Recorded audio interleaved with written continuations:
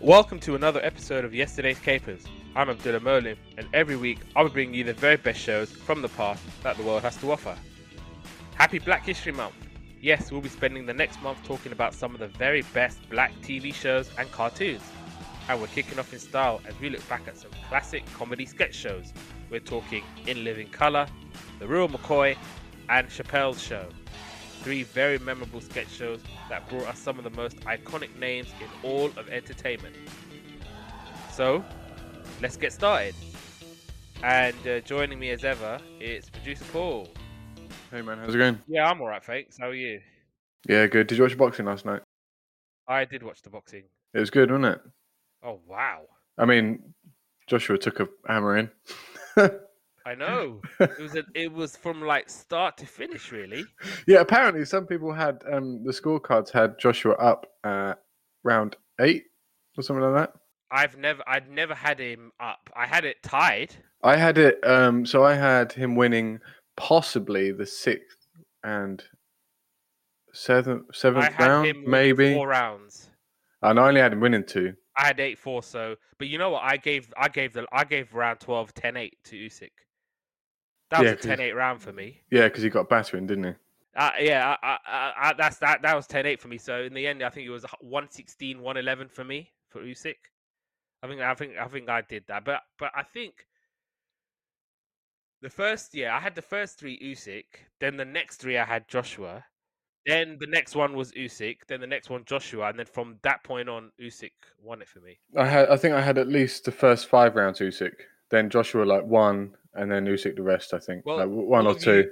All of you who were giving me stick online about the scorecard, Roy Jones Jr. was agreeing with me, so I'm gonna listen to Roy Jones Jr. more than you internet geeks. All right.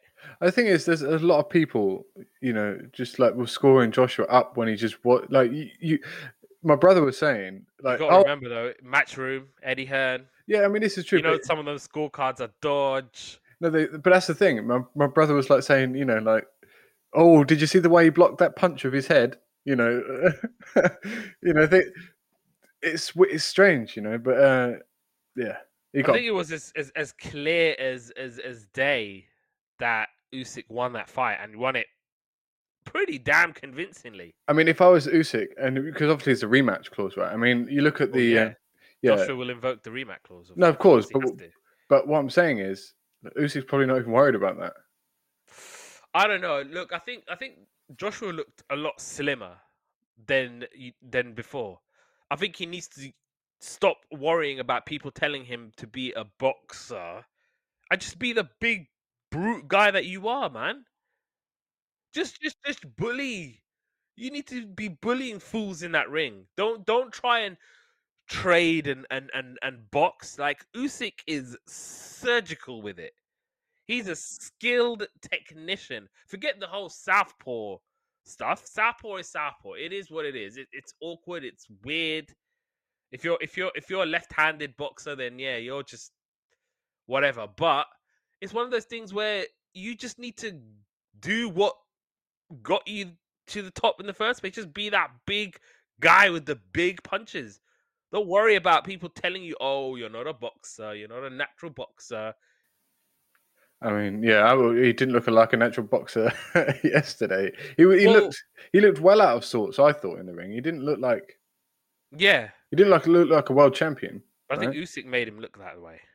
I think a lot of credit has to go to Usyk. He fought the perfect fight, and I think it kind of shut down the argument of Joshua and Fury.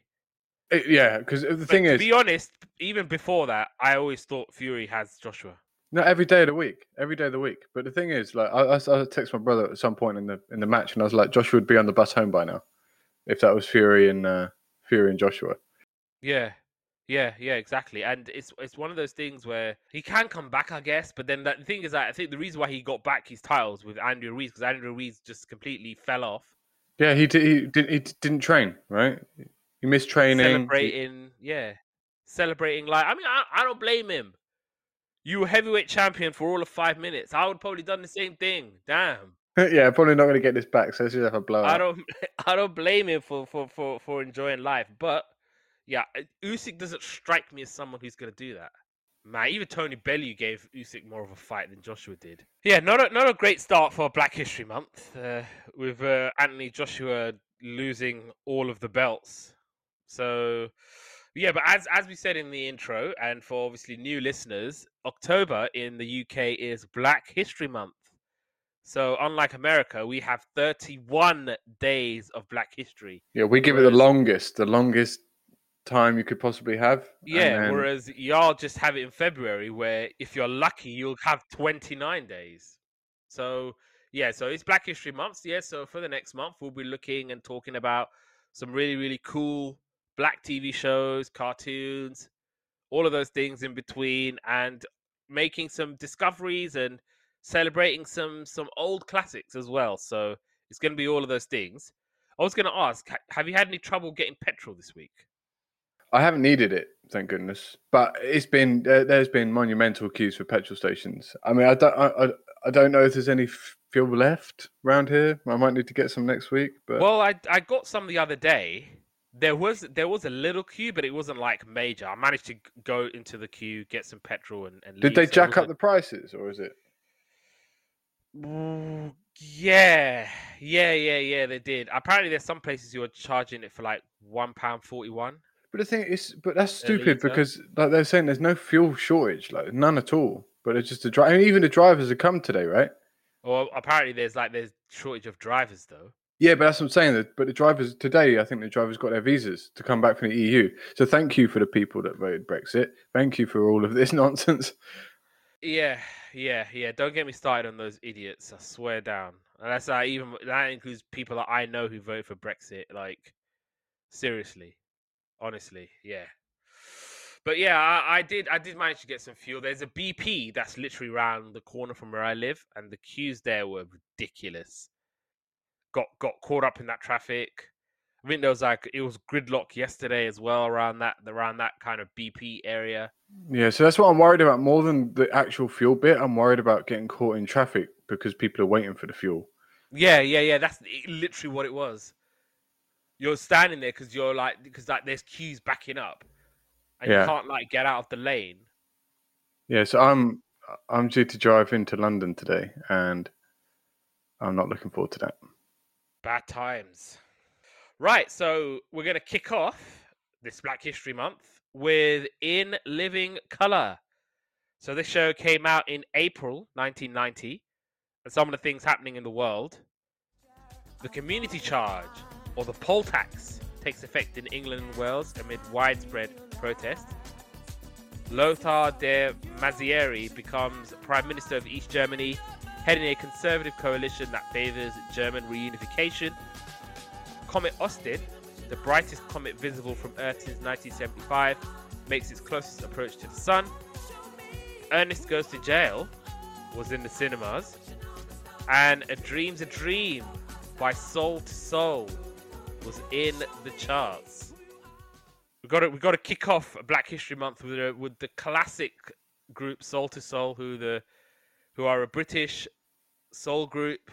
They're probably you probably might know their biggest hit, which was Back to Life. Oh yeah, definitely know that one. Reality. Yes, Soul to Soul. What a great group they were. I think they made it big in America with that song. Really? But I think that song blew up crazy. Soul to Soul deserved their flowers and then some. They are a great British soul group. In Living Color now. So this was a American sketch comedy series that Keenan Ivory Wayans created, wrote, and starred in. And it was produced by Ivory Way Productions in association with 20th Television Fox. And following Keenan Ivory Wayans' success with Hollywood Shuffle and I'm Gonna Get You, Sucker, Fox Broadcasting Company approached Wayans to offer him his own show. Wayans wanted to produce a variety show similar to Saturday Night Live, but with a cast of people of color that took chances with its content. Fox gave Wayans a lot of freedom with the show, although Fox execs were a bit concerned about the show's content prior to its television debut. The title of the series was inspired by the NBC announcement of broadcasts being presented in living color during the 1960s prior to mainstream color television. It also refers to the fact that most of the show's cast was black, and unlike other sketch comedy shows such as Saturday Night Live, whose casts were mostly white at the time. It was controversial due to the Wire's decision to portray black humor from a raw and uncut perspective in a time when mainstream American taste regarding black comedy had been set by shows such as The Cosby Show, causing an eventual feud for control between Fox execs and the Wyans. Other members of the Wyans family, so Damon, Kim, Sean, and Marlon, had regular roles, while brother Dwayne frequently appeared as an extra. The show also starred several previously unknown comedians and actors, including Jamie Foxx, Jim Carrey, Tommy Davidson, David Alan Grier, and Tikaya Crystal Kemia.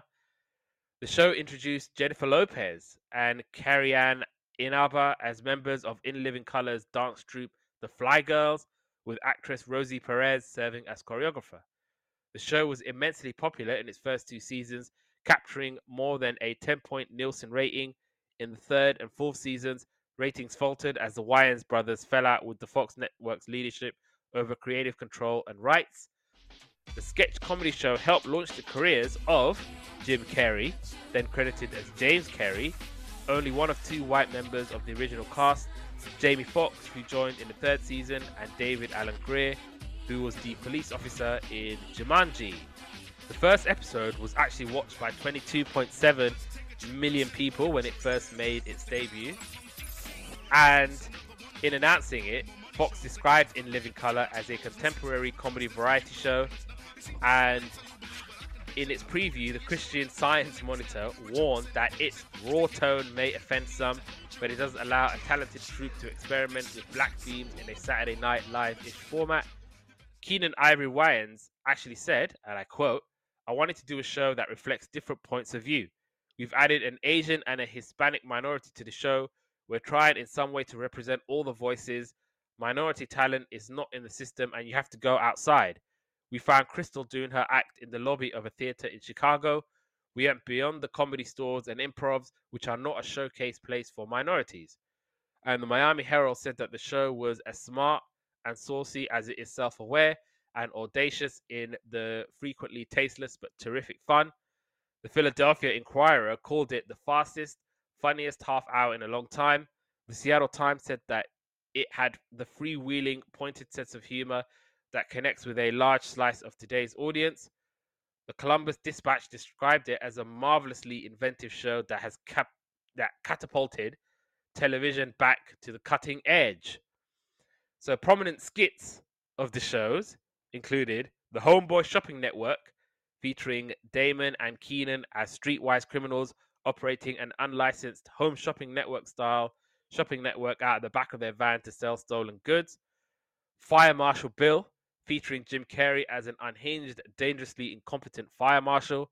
Men on Film, featuring Damon and Grier as effeminate black film critics with exaggerated physical motions such as 2 snaps up. Homie D Clown, featuring Damon as a misanthropic, verbally abusive clown doing demeaning entertainment gigs for low pay as part of his prison release program. East Hollywood Squares, featuring many of the cast in a ghetto parody of the game show Hollywood Squares. Benita Bottrell, featuring Kim Wayans as an untrustworthy neighborhood gossip. Parodies of Arsenio Hall, who was the popular talk show host, and it was done by Keenen Wayans. You know who Arsenio Hall is, right? No. Well, I probably do if you look at me like that, but but maybe not by name. The other black guy in Coming to America that's not Eddie Murphy. Oh, I haven't seen Coming to America. I know of it, but I haven't seen it. I know I've seen bits of the film, but not. I've never sat down and watched the whole of Coming to America. Wow, it's not a good start for Black History Month. I've watched Dr. Dolittle. Yeah, Dr. Dolittle. It's got nothing to do with Eddie Murphy. This was the Arsenio Hall reference. Wow. Okay. Yeah, not a good start. Calhoun Tubbs, a blues singer who sang extremely short songs at the slightest provocation.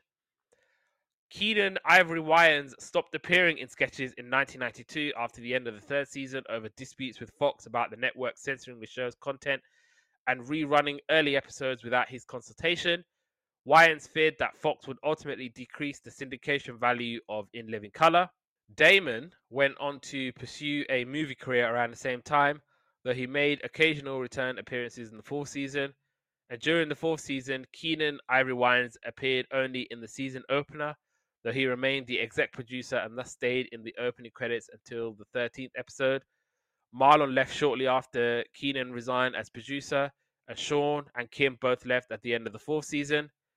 There was plans to make a revival of the original series that featured a new cast, characters, and sketches. The pilot episodes were hosted and exec produced by original series creator and cast member Keenen Ivory Wayans. In early 2012, Tabitha and Napoleon Duomo were hired as the choreographers. They cast a new lineup of the Fly Girls and shot pilot episodes for the show, which were set to air on Fox like the original. However, in 2013, Keenen Ivory Wayans confirmed the reboot had been cancelled because he and Fox did not feel that the show was sustainable after one season. And probably most recently, Bruno Mars did a tribute to In Living Color for the video of Finesse featuring Cardi B. But no, it wasn't necessarily the song, but it was the video that they did. It was all done in the style of In Living Color, with studio and with the Fly Girls and the color coordination and all of those things. I can see it. Yeah, it was a very well done video. So and a good song as well. It's a great little song. So right, In Living Color. Well, they're all sketch shows this week, right? And like sketch shows are definitely one of my favorites. I think today, in general, I think we've started out strong in Black History Month, and this is definitely something I wasn't even aware of. But there were some things that just had me howling in this show. What did you say it was called? The Great Moments in Black History. On the first episode, I was gone. The Homeboy Shopping Network again gone. There's the bits I didn't like. I did not like Men on Film, or whatever it's called. Didn't like it. Hated it. Or whatever. I was surprised to see, like, because this must have like as you said, it kickstarted a lot of people's careers. And I was like, this is like an all. If you looked at it now, this is kind of like an all-star cast, a bit like the Pulp Fiction, like kind of back in its day. Yeah, I thoroughly enjoyed the show. Maybe like one or two things I wasn't not fussed about, but yeah, it was a really, really good show. I think we started strong this month. Yeah, I mean, obviously, I've heard of In Living Color and knew. I think a lot of people came from the show.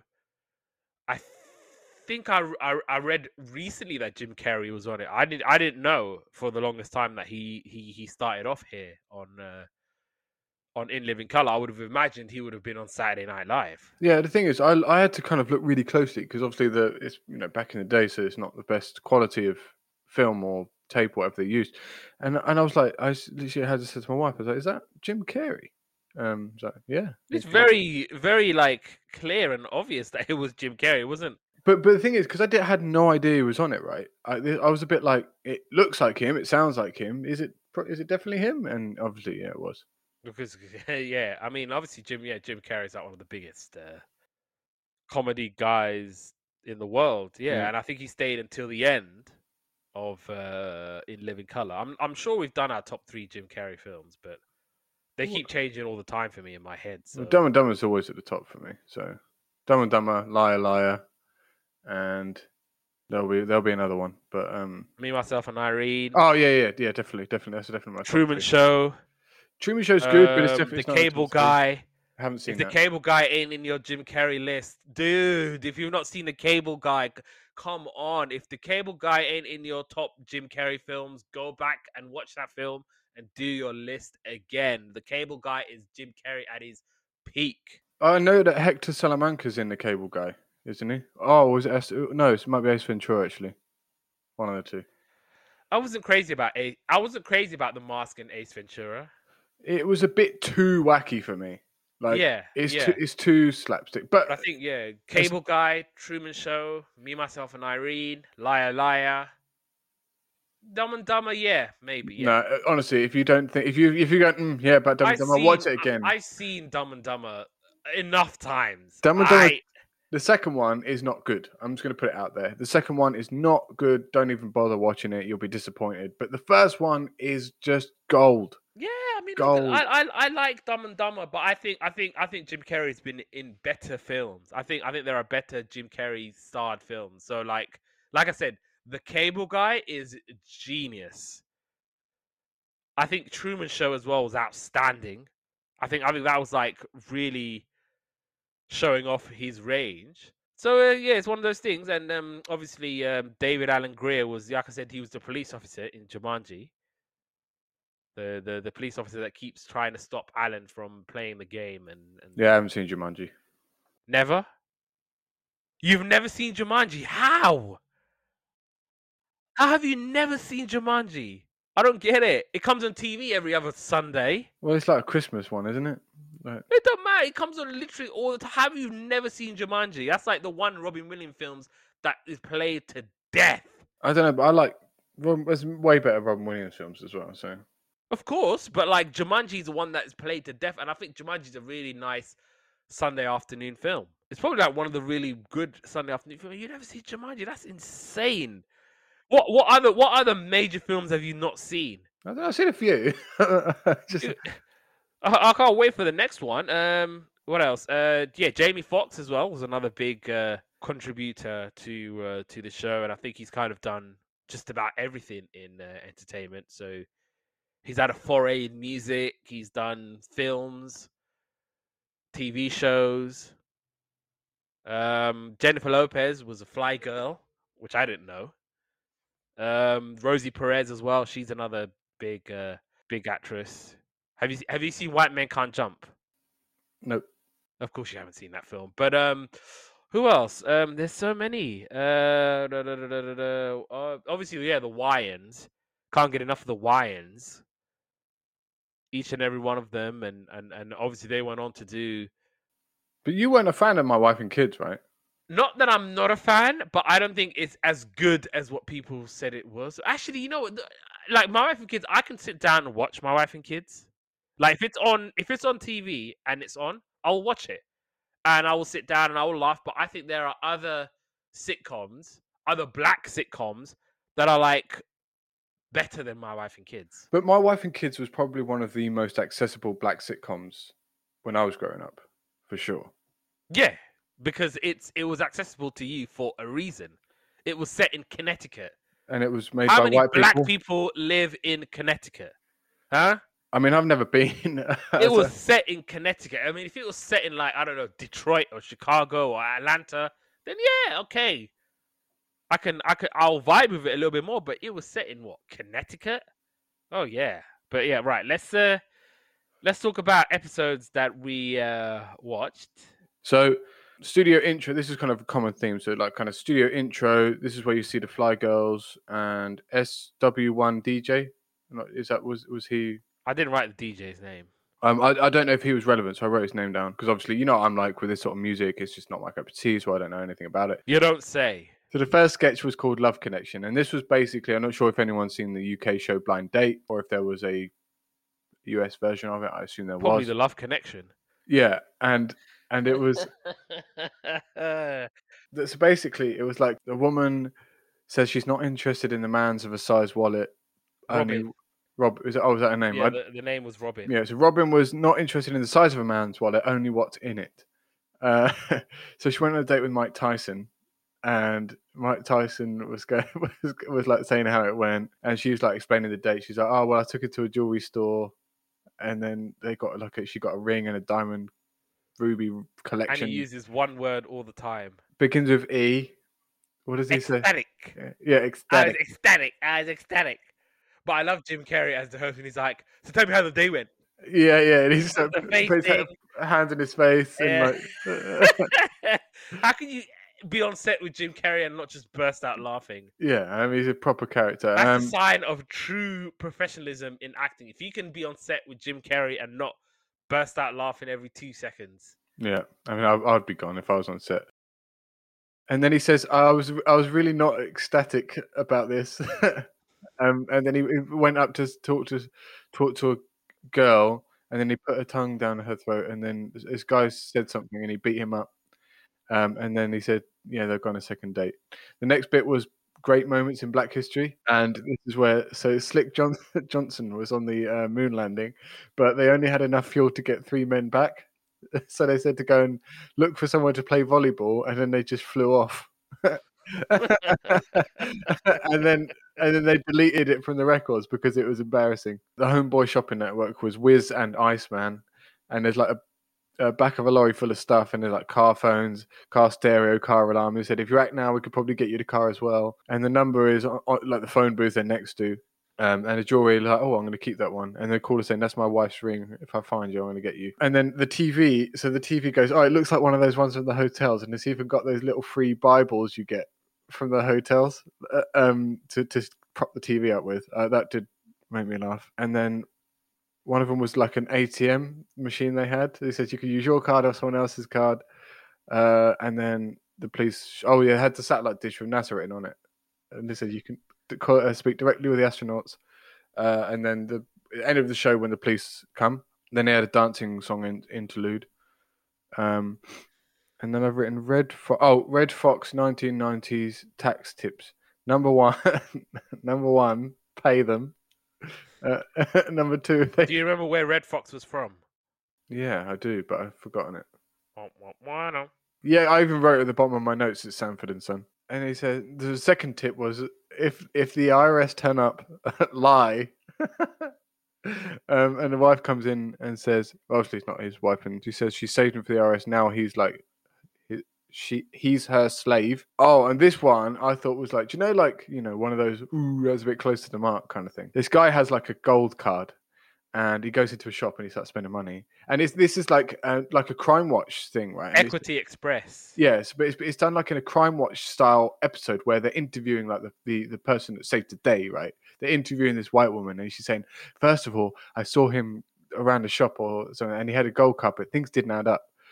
So I asked him for his. So I got the store clerk to ask for his ID and his birth certificate and his blood type and his whatever, and he managed to produce all these documents. And she goes, "I wasn't deterred by this, but by everything lining up or something like that." And then she, so basically, she got him to be rude to her on the phone because he's like thinking that apparently that's a federal offense. So so he gets arrested, and he goes, "Of course he sued us. Of course he won." But they still done a good thing because they stopped this like black guy with his gold card because he didn't fit the bill. I thought that was one of those like, yeah, this is fair enough. This is good. Then they did another dance interlude, and then they did Men on Film, which I wasn't really, just camp guys talking about films. Karate Kid 3. Karate Kid 3. Oh, then I had a boxing break, and then and then I just wrote didn't like this bit. Hated it, and that's. So that was my episode that I watched. But like it was really good, really really good. And like I said, we're flying out the gates this week. Okay, so I went on to watch an episode from season 2, and so there's like an outroar because I think this was happened at the time. So this was the state of Arizona. They didn't want to have Martin Luther King Day celebrated in Arizona, and there was like a big uproar, and I think the Super Bowl was being held there in 1 year, and they were like threatening to take away the Super Bowl from Arizona. And so they have like these two like black guys called Tom and Tom, and they're the brothers, and they're just basically these like two black guys, and they're like, obviously, for want of a better word, they're like coons, and they're defending not having Martin Luther King Day, and they're like, oh, we're just two regular folk in Arizona, and when we were stopped today by the police, they were very, very generous with us, and one of them was hugging me too tight around my neck. And he goes, I knew that he didn't mean to hurt me, and that it was all love. And he was saying there was nothing wrong with Arizona. Come to Arizona. It's a great place. Then there was Jim Carrey in not blackface, but like Arab face, and he was obviously tanned very, very much, and he's Johnny Abdul, and Johnny Abdul is like a famous rock star in the Middle East, and he's got hit singles like Iraq, Around the Clock, and yeah, other puns relating to the Middle East, and yeah, it was all of that. Then there's a white couple, and they're looking for a kid to adopt. There's a 35-year-old guy called George, and he's trying to get adopted. He's drooling like a baby, and obviously he's like, "Adopt me, adopt me, adopt me." And they're like, "Yeah, just you need to get out of the way, George. You're old. Nobody wants to adopt you." And then I love the white couple just grabbing a baby, going, "Yeah, we don't really want to be here." So they just grab one baby, go, "Hey, you want to come with us? All right, come on, kid, let's go." Then there was head detective. So there's this like guy who gets into an accident, and the police wants his partner to be fixed. And so he becomes head detective, and he's like this just guy with a head, and he's just like throwing his head to like catch the criminal. So he just gets a big head. I think it's something similar to like if you ever watched Scrubs and JD's fantasy of like head doctor. It's like head and body doctor. So like he wants to like separate himself and like be at two places at once. But yeah, anyway, that's a story for another day. Then I went to season 4, and there was an amazing impression of Jackie Harry from 227.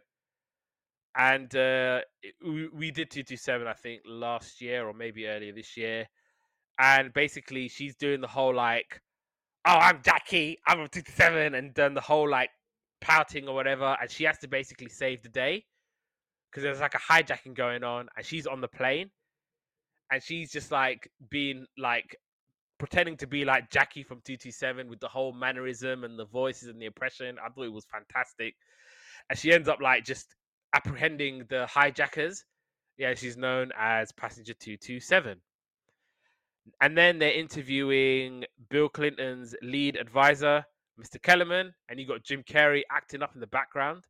Which again, I think in this one the guy almost broke character. So you just basically got Jim Carrey like walking behind the camera. He's doing all these funny faces. He's just basically acting the fool in front of the camera. Very very funny. Then there's a dysfunctional home show, and there's a wedding, and you got Jamie Foxx who wants to know why his baby is white. I like how all the white men run away from the altar. He's basically getting married, and he's like, "Oh, there's my baby," and it's like, "Why is my baby white?" And it's like all the white men are like looking awkwardly, going, "Oh," and they just like run. Then there was an En Vogue skit, and they're tired of singing and touring, so this was actually En Vogue in on the actual show. I won't bother asking you if you know who En Vogue are, even though we have covered them before on yesterday's capers. And yeah, so you got Jamie Foxx in a dress, and he wants to like be in the group again, and he's called Wonder. He's singing, and they're just like, "Yeah, basically, Wonder, we don't want you in the group anymore. Like, get out," sort of thing. And then in the end, you had Boys to Wimps. It was meant to be Boys to Men, and they were singing basically the end of the road, and it was basically like how the end of the road song is like, "Oh, we've come to the end of the road," but this time it's like, "Oh, why did you cheat on me? I'll, like obviously they're wimps. They're like, "Oh, you cheated on me, but I still love you, and I want to take you back." And the finale, I'm sure I came across at Arsenio Hall, um, someone doing like an Arsenio Hall impression, and it was absolutely hilarious. How like Arsenio Hall's like this, bombastic TV guest show host where he's just basically like doing his whole controversies and whatnot.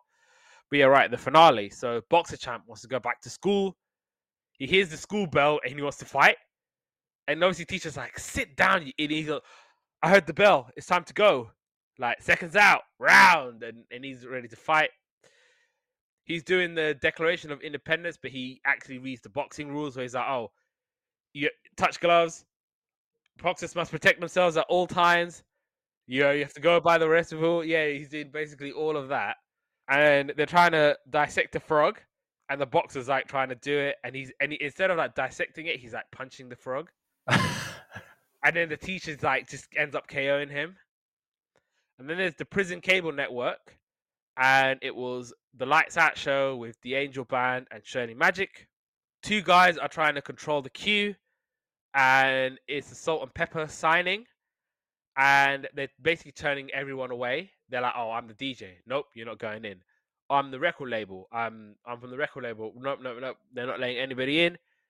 And then they even turn away the person who owns the store. They're like, I own the store. They're like, nope, turn around. And then Salt and Pepper are here, and they still give them a hard time. They're like, who are you? And they're like, where's Salt and Pepper?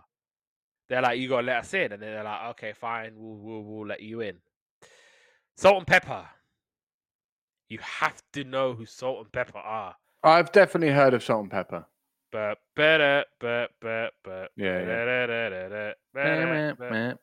Yep. Yeah, so that was In Living Color. Great show. I don't know what else to say about it. It's a great show. Everyone should watch it. Yes, they should. I watched that Fireman Bill one whilst you were talking earlier, and I was like, yeah, this is great. Oh yes, yeah. Jim Carrey was hilarious in this, and yeah, In Living Color was one of the great comedy sketch shows, and yeah, good stuff. Next up, The Real McCoy, and this show came out in May 1991, and some of the things happening in the world. Queen Elizabeth II becomes the first British monarch to address the US Congress during a 13-day royal visit in Washington, D.C.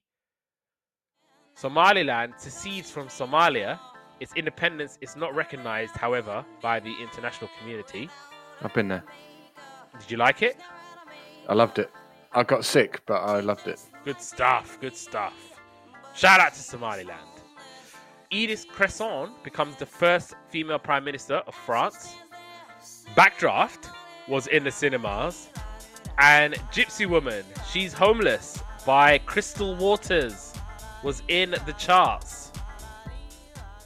The Real McCoy now. So this was a BBC TV sketch comedy show featuring an array of Black and Asian comedy stars and featured many, many guest appearances. The producer of the first two series, Charlie Hanson, was the co-founder of the Black Theatre Co-op, now called Nitro Beat, and had produced No Problem and The Desmonds before creating The Real McCoy. He was working with a double act named Curtis and Ishmael, Curtis Walker and Ishmael Thomas, at the 291 Club at the Hackney Empire, and suggested making a TV version. However, the BBC opted for a totally new sketch series, launching The Real McCoy. Luella Gideon and Colette Johnson, who were also in a double act named Short, Sharp and Shocking, made up the main initial quartet of writer-performers. And Soul to Soul frontman Jazzy B co-wrote the title theme. Although mainly a sketch comedy show, the dance troupe Dance Serious also performed short routines throughout the first series, with longer routines to entire songs in season 2. In series 3, the dance sections were replaced with studio performances from different musical acts each week, including The Real Thing, Ruby Turner and Junior, Mika Paris and Maccabee. From series 4, the music acts were replaced with stand-up routines and guests such as Junior Simpson, Toju, John Simmet, and Angie Lamar. In series 5, Richard Blackwood and Rudy Lickwood and Ian Edwards were among the stand-up guests. The show was very successful, quickly becoming a cult hit and reaching an audience of 5 million. Its popularity attracted many famous guests, and John Virgo made a cameo in a snooker-themed sketch. And from series 3, a recurring sketch was an EastEnders spoof called The Rub-a-Dub, in which celebrities Linford Christie, Andy Peters, Colin Macmillan, Mika Paris, Tessa Sanderson, Norman Beaton appeared as themselves. And they had other guests like Frank Bruno, Saracen from the Gladiators, Ian Wright, Carmen Monroe, Omar and Lennox Lewis, and also John Barnes, Saeed Jeffrey, Lisa Ianson, Jazzy B, Maxi Priest, and Judy Simpson appeared. And following the show's success, Felix Dexter was given his own pilot sketch show, Felix Dexter on TV, as part of the Comic Asides series of pilots, which was produced on BBC Two in 1995. Dexter also wrote and starred in the sitcom pilot Douglas, broadcast in 1996, based around his lawyer character from The Real McCoy. Neither pilot was picked up for a full series, however, and Douglas was repeated in March 2021 under the name Felix Dexter as part of BBC's Festival of Funny. Meera Syal and Kulvinder Gier went on to co-create Goodness Gracious Me. for BBC Radio 4 in 1996 before adapting it for TV in 1998. Also in 1996, a 15-minute pilot was shot for The Rubber Dub, which had been an ongoing Black EastEnders spoof in the series, later becoming The Rubber Dub in Space, with only some original cast members reprising their roles and with various character and setting changes. The pilot was never broadcast and not picked up for a series. Robin Lee and Joe Martin went on to star in BBC One sitcom The Crouches in 2003, and it ran for 2 series. And Robbie Gee went on to appear in the soap as Dexter in 2009. And stand-up guest Richard Blackwood also appeared in EastEnders after appearing in the EastEnders spoof. And Richard Blackwood was Vincent Hubbard. Mira Sayal and Joe Martin also appeared in BBC drama Back to Life. Walker, Thomas, and Gideon and Johnson were given top billing in the opening credits of the first series. Walker and Thomas were billed under their double act name Curtis and Ishmael. And from Series 2, a new animated title sequence was used with a new theme by Overlord X. Series 3 saw some big changes to the lineup. Walker, Thomas, and Johnson did not return. Mira Sayal was then promoted to regular. And newcomer Eddie Nestor, who I actually know very, very well, because I appeared on live radio with him. And he calls me Mo. Why? Because he thought my name was Mohammed and not Abdullah. Oh, classic. Oh, yeah, because he was doing like he was doing a speech somewhere, and so he was doing a speech and he was naming all the people, and I was waiting for my name, and then he was like, Mo. I'm turning around thinking, who the hell is Mo? And obviously everyone's all looking at me going, is that meant to be you? And I'm thinking, yeah, that is meant to be me. And because what we used to do is, because I used to work for the community channel, it's actually going to be 10 years, my 10-year anniversary of when I started on community channels coming up. And every Friday we used to have a slot on the Eddie Nestor radio show. I mean, was it called The Rum Shop? I think it was called The Rum Shop. And we would have a slot there every Friday, and one of us would go on live radio on Friday, and we'd obviously promote our show. We'd talk about our show, and there was one time where we had to do like a live radio debate, and I think we were doing the announcements, whatever.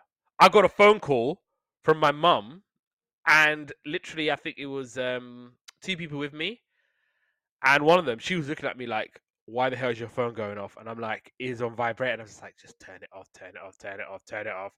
And once there was like a musical interlude, God, I remember that night. So he played Summer Breeze by the Isley Bros. And I used that opportunity to like text my mom going, I'm on radio. Stop calling me. And I think my mom was like, okay, my bad, I won't call. And yeah, and then he called me. And I remember going radio. I'm not Mo, by the way. My name is Abdullah. Not Mo or Mohammed, and oh god, yeah, Eddie Nestor. Shout out to Eddie Nestor. He was what they call a cool cat. So yeah, shout out to Eddie Nestor. It was good seeing him on this show, and he hasn't aged a day in 25 odd years. He looks exactly the same. And right, let's talk about the show. The Real McCoy. I didn't know about the show. I never heard of it. It's another show that, do you know what? The first clip I even saw this thing, I was in bits. Again, this was like, this show is pure genius. Yeah, I watched one episode and a few clips online and stuff like that because I feel like, you can still get a feel for it. But yeah, it was really, really good. I don't know why I had no idea of its existence though. I mean, it's this is at a time when I don't really have control of the telly in the evenings, but you're a white guy, so I doubt y'all gonna be watching a black sketch show at like 8-9 o'clock. But it does go. What year did you say it came out? 91. So 91, obviously, like I'm what, like a couple of years old, so I'm definitely not watching the telly. But but to show that I'm now my 30s and I haven't even heard of it. It just goes to show that there's not enough. We don't know enough about it. Do you know what I mean? Yeah, I mean it ran for a few years, and I had heard of the Real McCoy, Yeah. Even growing up, I used to see it on TV and everything. I'm so annoyed that BBC took it down. There was like such a huge hurrah about them putting it on iPlayer, and then when I had to look, it's like it's gone. Why did they take it down? Who knows? But it's like, why would you put it up for like a short period of time and then take it down? I don't understand. They also took down that medical comedy one called Getting On. That was sad. I thought that was a brilliant show. I don't get why. I mean, what is it? I don't. Is it costing money? I don't understand. Well, clearly they're not spending the If license it's a fee on. BBC show, then I don't understand why they would take it down anyway. There's not going to be like any copyright issues or anything like that. I don't get it. They made like a big hurrah. Oh, look at us. We're putting up the Real McCoy. Look at us. We're putting on a really diverse show and all those things where it's like, after a while, when nobody's noticing, they'll just take it down again. That's exactly what this looks like. I mean, obviously I don't know what their motives are, but you know. But it's one of those things, yeah. Like I know, like for you and in your part of the world, I doubt you guys are going to go out of your way to look for shows like this, because you said you never heard of the Desmonds either, did you? No, I hadn't. I was thinking when you said about that earlier, I was like, yeah, that was a cracking show. Again, but Yeah. that's what I'm saying. These shows, this is why we have to do Black History Month, because otherwise, where are we going to hear about these awesome shows? Yeah, absolutely. And where are we going to talk about these shows? Because obviously, yeah, I had heard of the Desmonds. I'd even seen it on TV and all of those things, and even the Real McCoy. Like I saw the Real McCoy on TV, and I mentioned, goodness gracious me, we watched that. That was brilliant. Did that I had heard of, or have heard of? I mean, but I haven't seen it. Again, there's another show I haven't seen. Yeah, we used to watch that every night when he's come on. It was so funny, absolutely outstanding. It's got Mira Sayal. Can't even remember their names. What's his name? He's her husband as well. He's in it, and yeah, it's a fantastic, absolutely brilliant show. And yeah, it was again very very diverse and whatnot. So again, celebrating the brilliant and diverse nature of this country. So yeah, those shows were so good.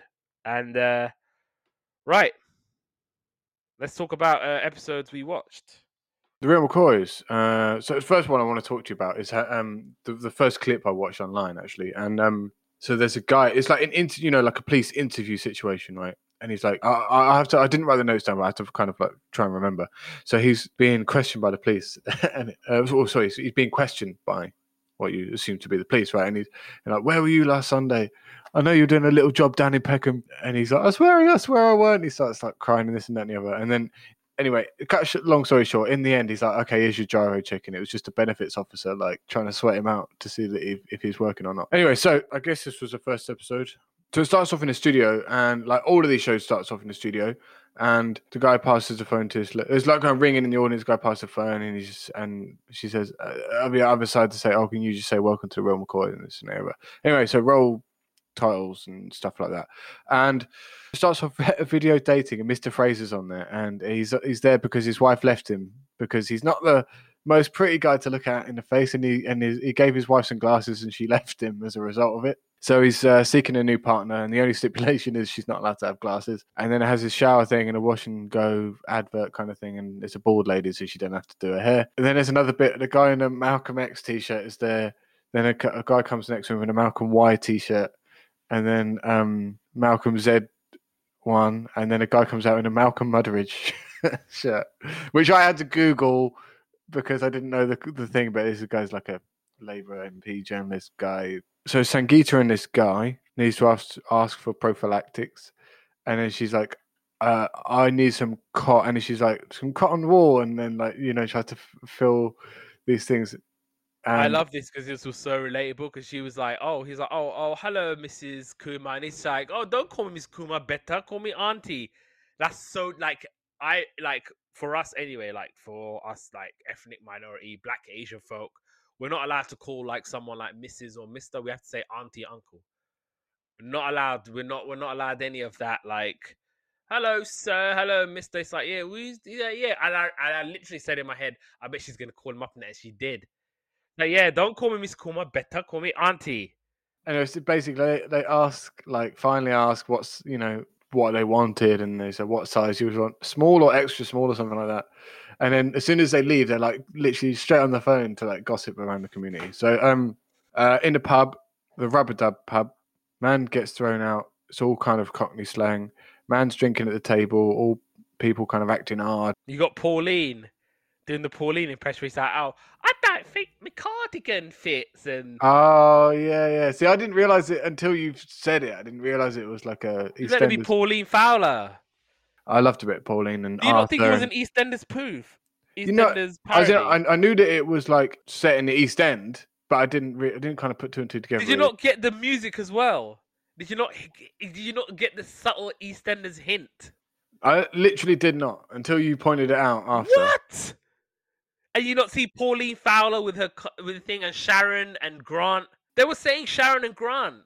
I didn't twig. I mean, I watched this at work, and at my desk at work, I'm in a very busy area, and I've only got headphones that go over one ear, so that's my excuse, and I'm sticking to that excuse. I mean, and it's not the best excuse, particularly when they're calling each other Sharon and Grant. See, that's the thing. In my notes, I haven't written down any names for like basically any of it, apart from and Pauline.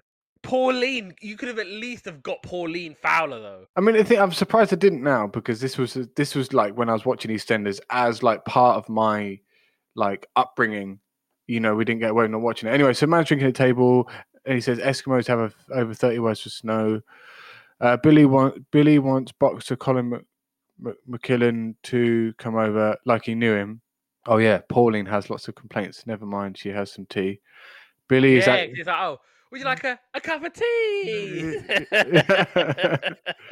So Billy, this actually made me laugh because so Billy, when Colin comes over, and he's like, "Do you mind?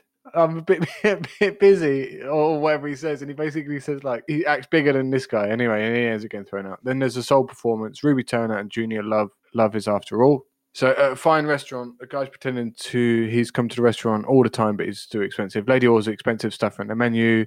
He thinks I'm asking because come to mine after and stuff like that.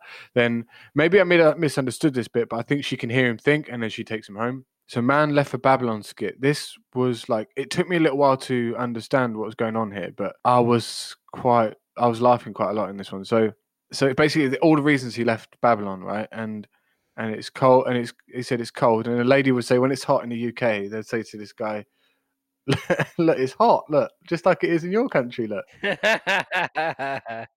And then he said, this actually made me laugh out loud, where he said, look, in Babylon in the winter, even the dogs have got clothes on. The dogs are going around in a jumper, and there was actually a reason I left was because there's a crime wave. They always blame the young black man. He didn't have nothing to do with it, but persecute him anyway. And then he said, like in Germany in 1936, was it 1936 or 1934? Yes, 1936 Berlin Olympic Games. Yeah, when they made a special way for Jesse Owens, and they're like putting his hand up. And then he goes, anyway, what happened?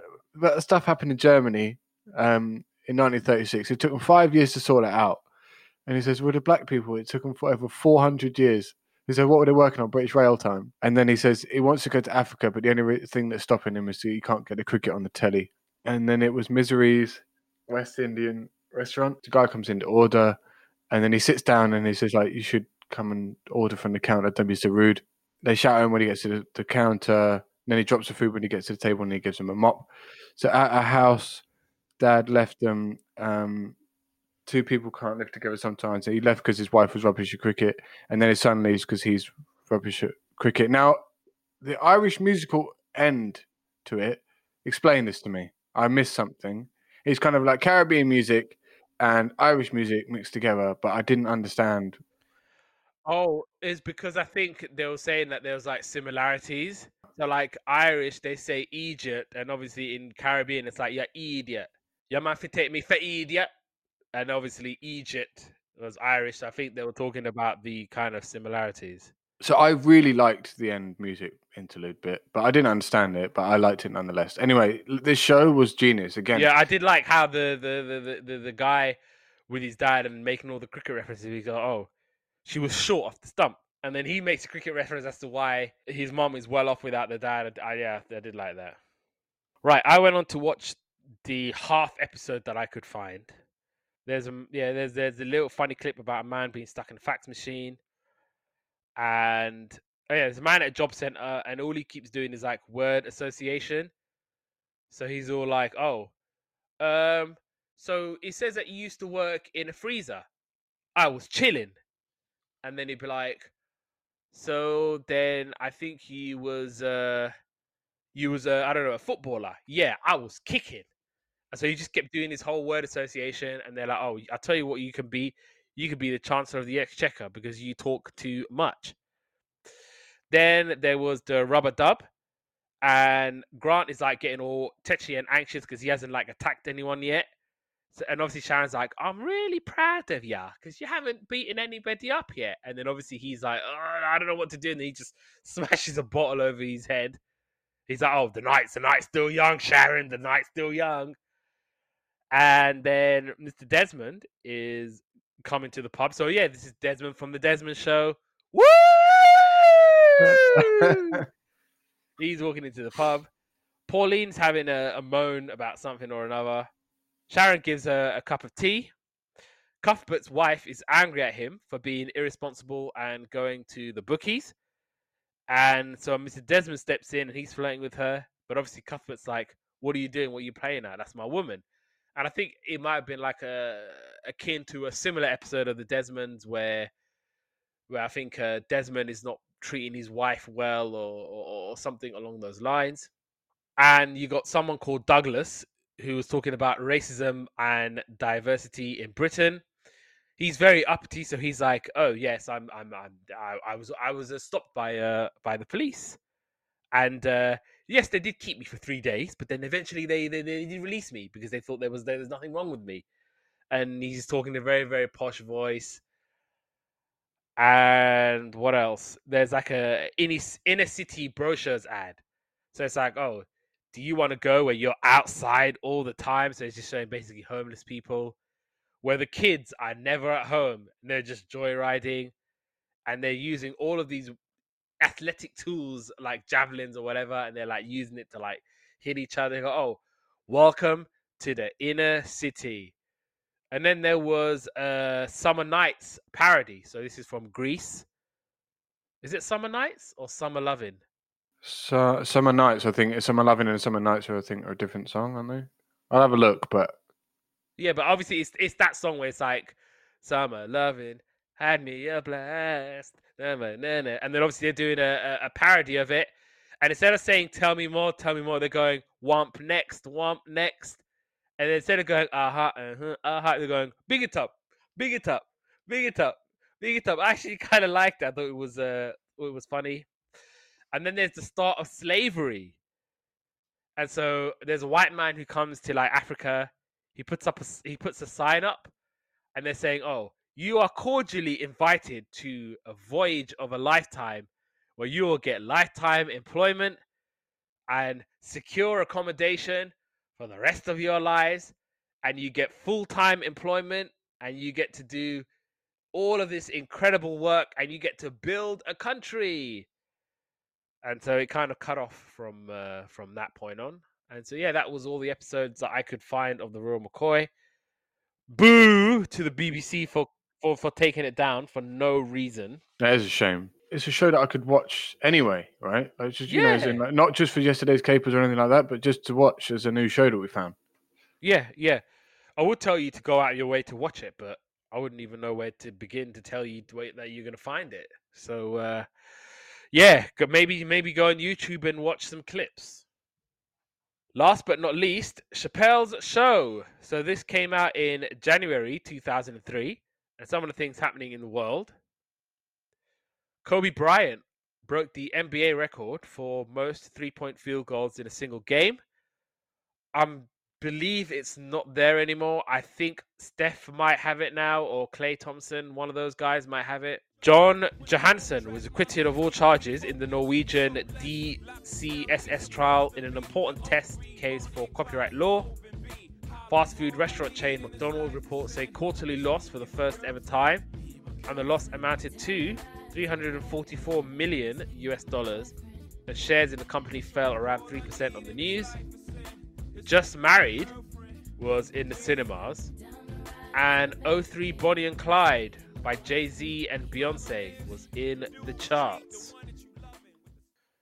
Chappelle's Show. So this was a American sketch comedy TV series created by comedians Dave Chappelle and Neil Brennan, with Chappelle hosting the show and starring in the majority of its sketches.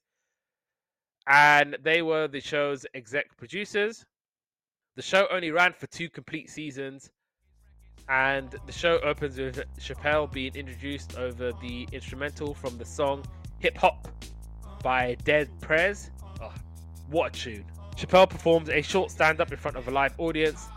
The focus then shifts to pre-recorded sketches, and the show is notorious for its handling of the topic of Chappelle's casual usage of racial epithets. Chappelle performs sketches that premiered intricate cultural topics such as prostitution, the entertainment industry, gun violence, numerous drug references, particularly marijuana, alcohol, PCP, crystal meth, and crack cocaine, and music. The show sometimes ends with a musical performance by a hip-hop or soul artist. Many stars have appeared on the show, including half-baked co-stars Guillermo Diaz, Jim Brewer, and Snoop Dogg, RZA, GZA, and Method Man of the Wu-Tang Clan, Rick James, Damon Dash, Redman, Ice-T, Arsenio Hall, Wayne Brady, Mos Def, Eddie Griffin, Susan Sarandon, Q-Tip, Rashida Jones, Jamie Foxx, Carson Daly, Ron Jeremy, Bill Burr, Spike Lee, Michael Rappaport, and Joe Rogan. During the 2004 stand-up performance in Sacramento, California, Chappelle left the stage due to an audience member interrupting the show by shouting, "I'm Rick James, bitch!" which became a catchphrase from the popular Rick James sketch. And after a few minutes, Chappelle returned and continued by saying, "The show is ruining my life." He stated that he disliked working 20 hours a day, and that the popularity of the show was making it difficult for him to continue his stand-up career, which was the most important thing to him. And he also told the audience, "You know why my show is good? Because the network officials say you're not smart enough to get what I'm doing. And every day I fight for you. I tell them how smart you are. Turns out I was wrong. You people are stupid." Oh dear. He's right though. Why are you gonna go to his show and be like, "I'm Rick James, bitch"? Like, no. Rather than acting out sketches in front of a large audience, the sketches were pre-recorded with the audience reaction used in lieu of a laugh track. So yeah, some of the sketches or some of the skits. So you got A Moment in the Life of Lil Jon. So Dave Chappelle will play the rapper and producer Lil Jon doing normal everyday tasks with vocabulary consisting of almost nothing but the words "yeah, what, okay." That's how Lil Jon, he has those ad-libs in his songs. And the real Lil Jon appeared in one sketch opposite Chappelle's character, with Lil Jon speaking in an excessively dignified accent. Charlie Murphy's True Hollywood Stories.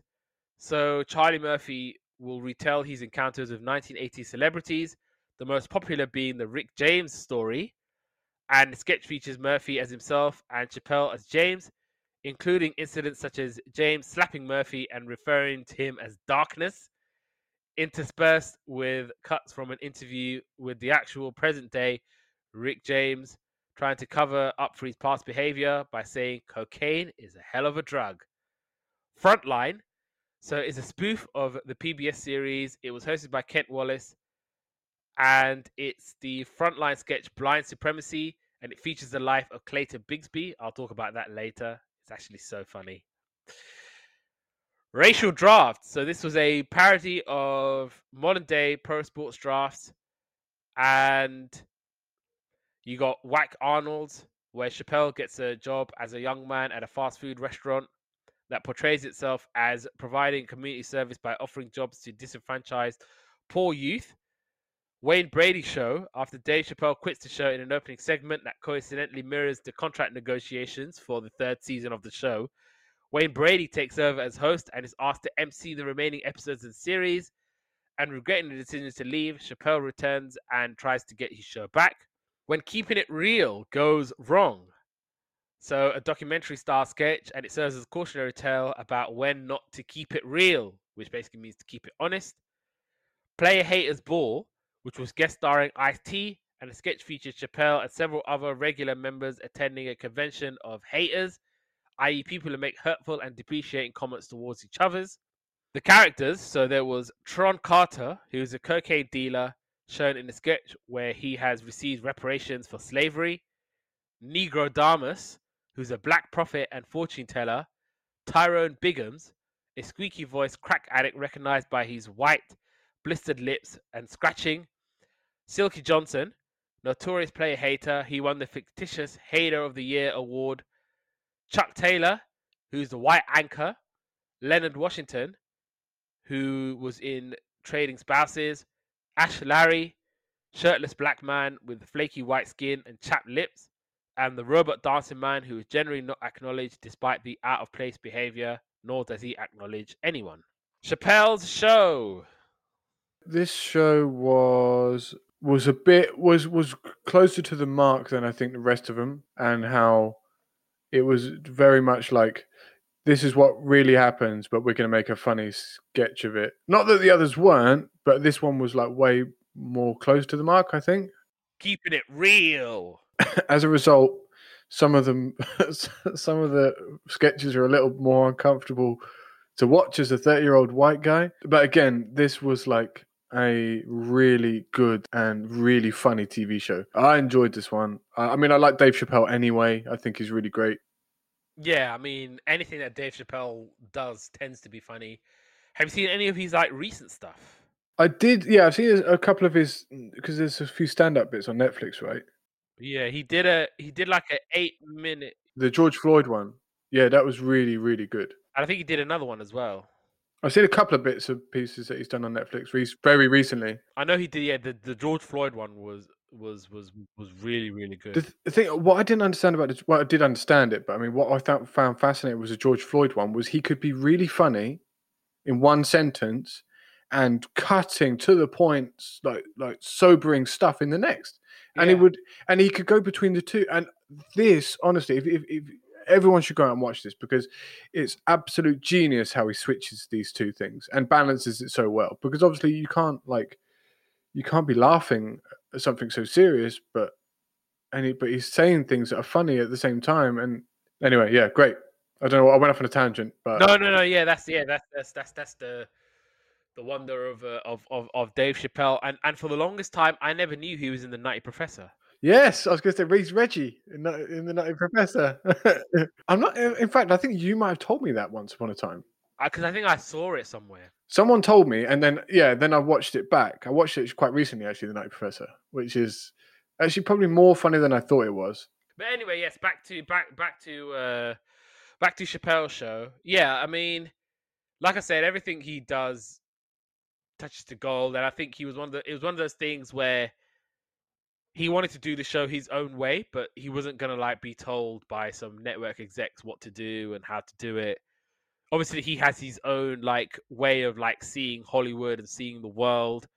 He doesn't like how some of it's been done, and also that those people aren't going to want it to be broadcast either, right?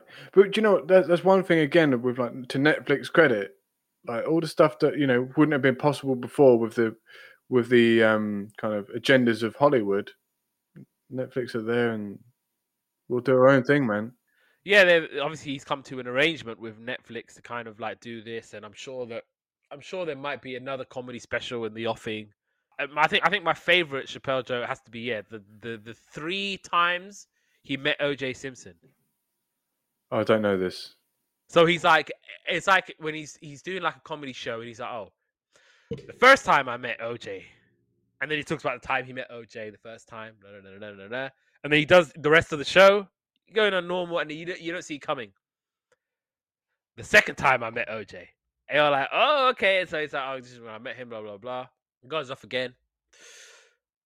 The third time I met OJ.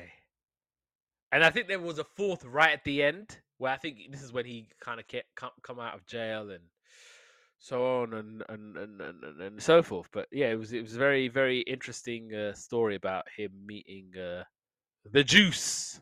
Right, episodes. Right. So the first skit was popular copy, and this is like a training video on how to not give a crap about the customers, going into work late and saying like the excuses you should give to your manager, dealing with computers.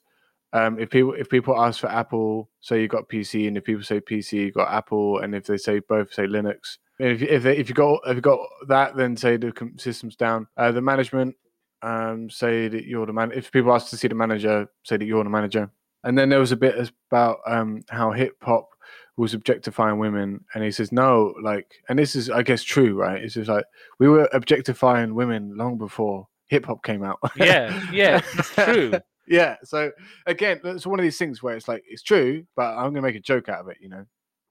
And they did a Nat King Cole champagne thing, weird thing, and then they did this home sonographer, which I'm pretty sure that most women have anyway. Is it sonographer? Stenographer, yeah. Stenographer, yeah.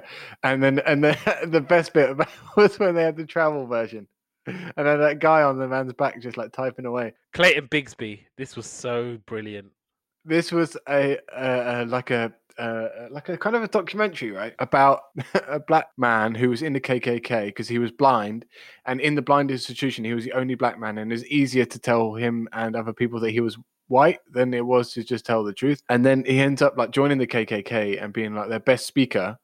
And when he goes to the meetings, he just wears a hood and the gloves and stuff. And then they say, "Oh, why don't you just tell him?" And he goes, well, "He's way too important to the movement to tell him now." And then he goes to a rally, and then they want to see his face, and he takes off the hood, and one of the guys' like head explodes because he can't understand this because he obviously he believes anything. And then the best bit was like he divorces his wife after accepting the fact that he is black after the incident because she's an N-word lover. He was basically Uncle Ruckus from the Boondocks. See, he's the guy that I was talking about a couple of weeks ago, and I was thinking about the song where he was singing in the Oh, the garden. garden. Don't trust them new niggers over there.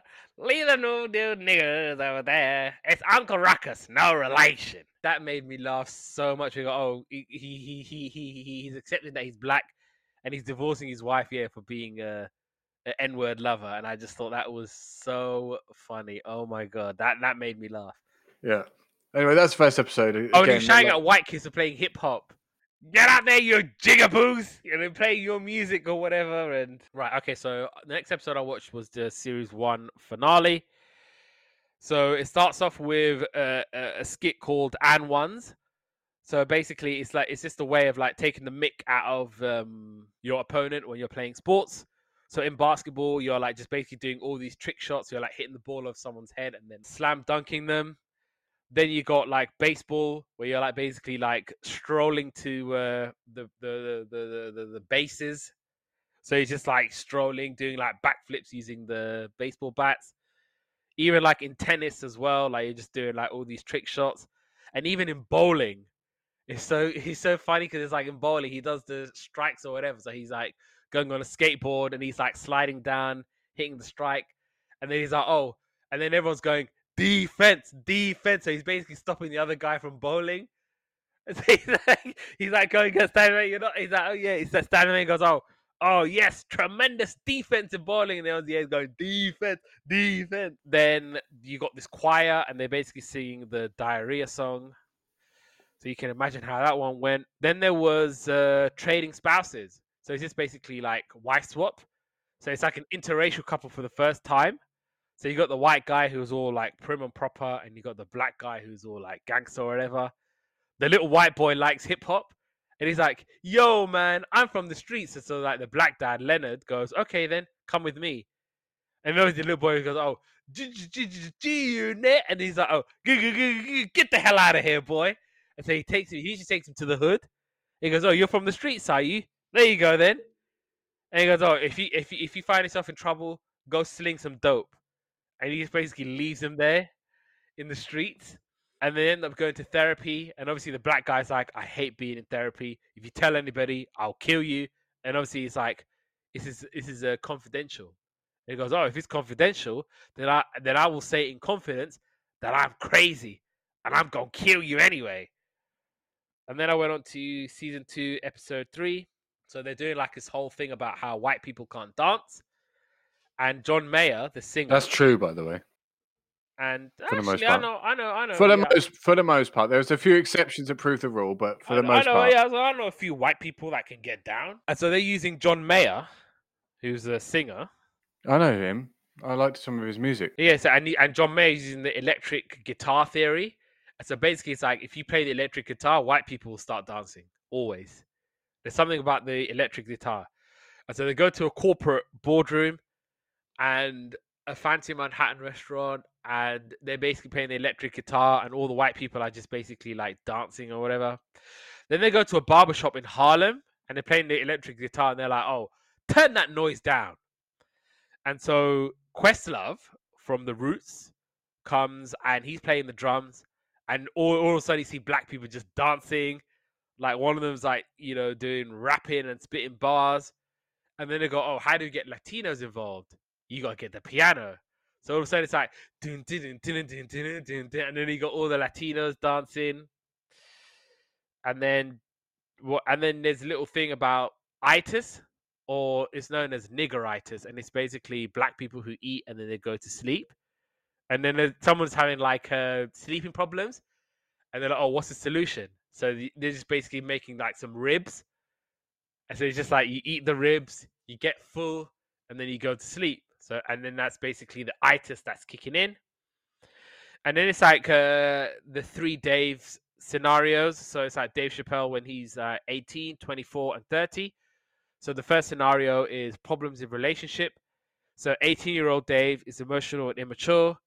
24-year-old Dave deals with relationship problems by going to a strip club. 30-year-old Dave is trying to talk to his wife, but she's not interested. Then there's being pulled over by the police. 18-year-old Dave is like trying to ask for help. 24-year-old is trying to fight back. The 30-year-old is like basically attacking the police officer. Then there's like, oh, how to like deal with like losing work or whatever. So 18-year-old Dave Chappelle is angry that the Wyans have taken all of his work. Then at 24, he's angry at losing to Chris Tucker.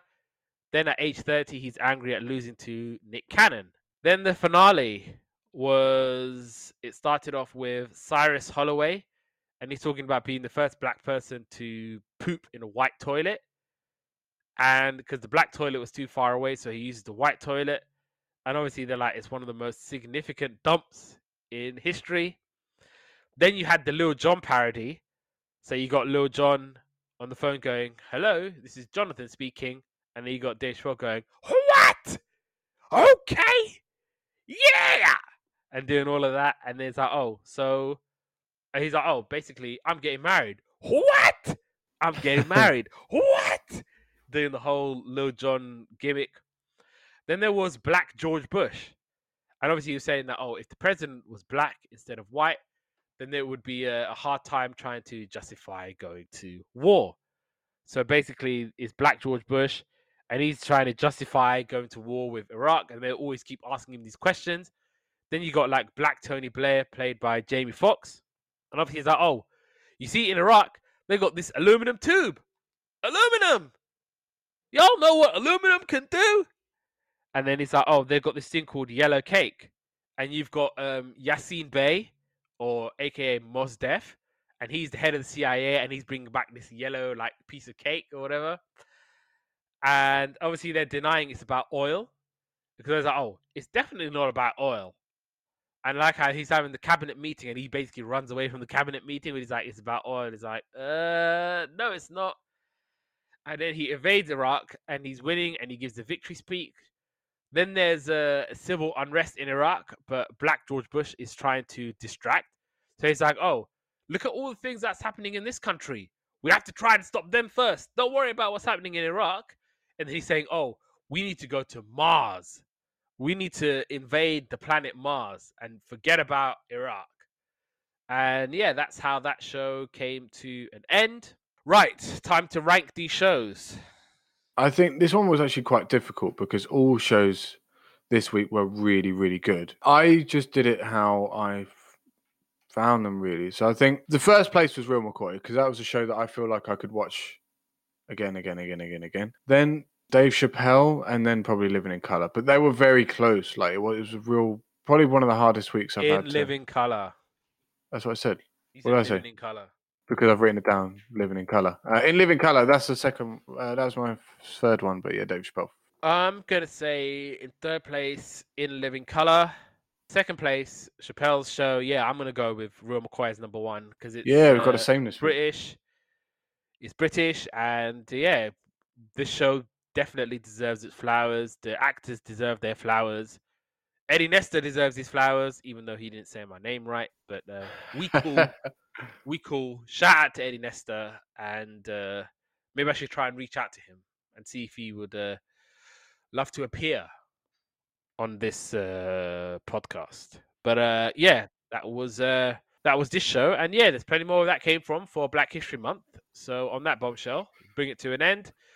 Yesterday's Capers is available wherever you get your podcast from. We're on the socials. We're on all of the podcast platforms, available every Friday or Saturday. So turn on your notifications so that you can get new episodes all the time. You can find us on the socials at Instagram. It's Yesterday's Capers 1. On Twitter, it's Yesterday Capers. On YouTube, it's youtube.com/Yesterday's Capers. Facebook.com/Yesterday's Capers. You can find me on the socials. On Instagram, it's Abdullah_Molim. On Twitter, it's Abdullah Molim, all one word. Give me a holler, give me a shout, and join us next time for another episode of Yesterday's Capers.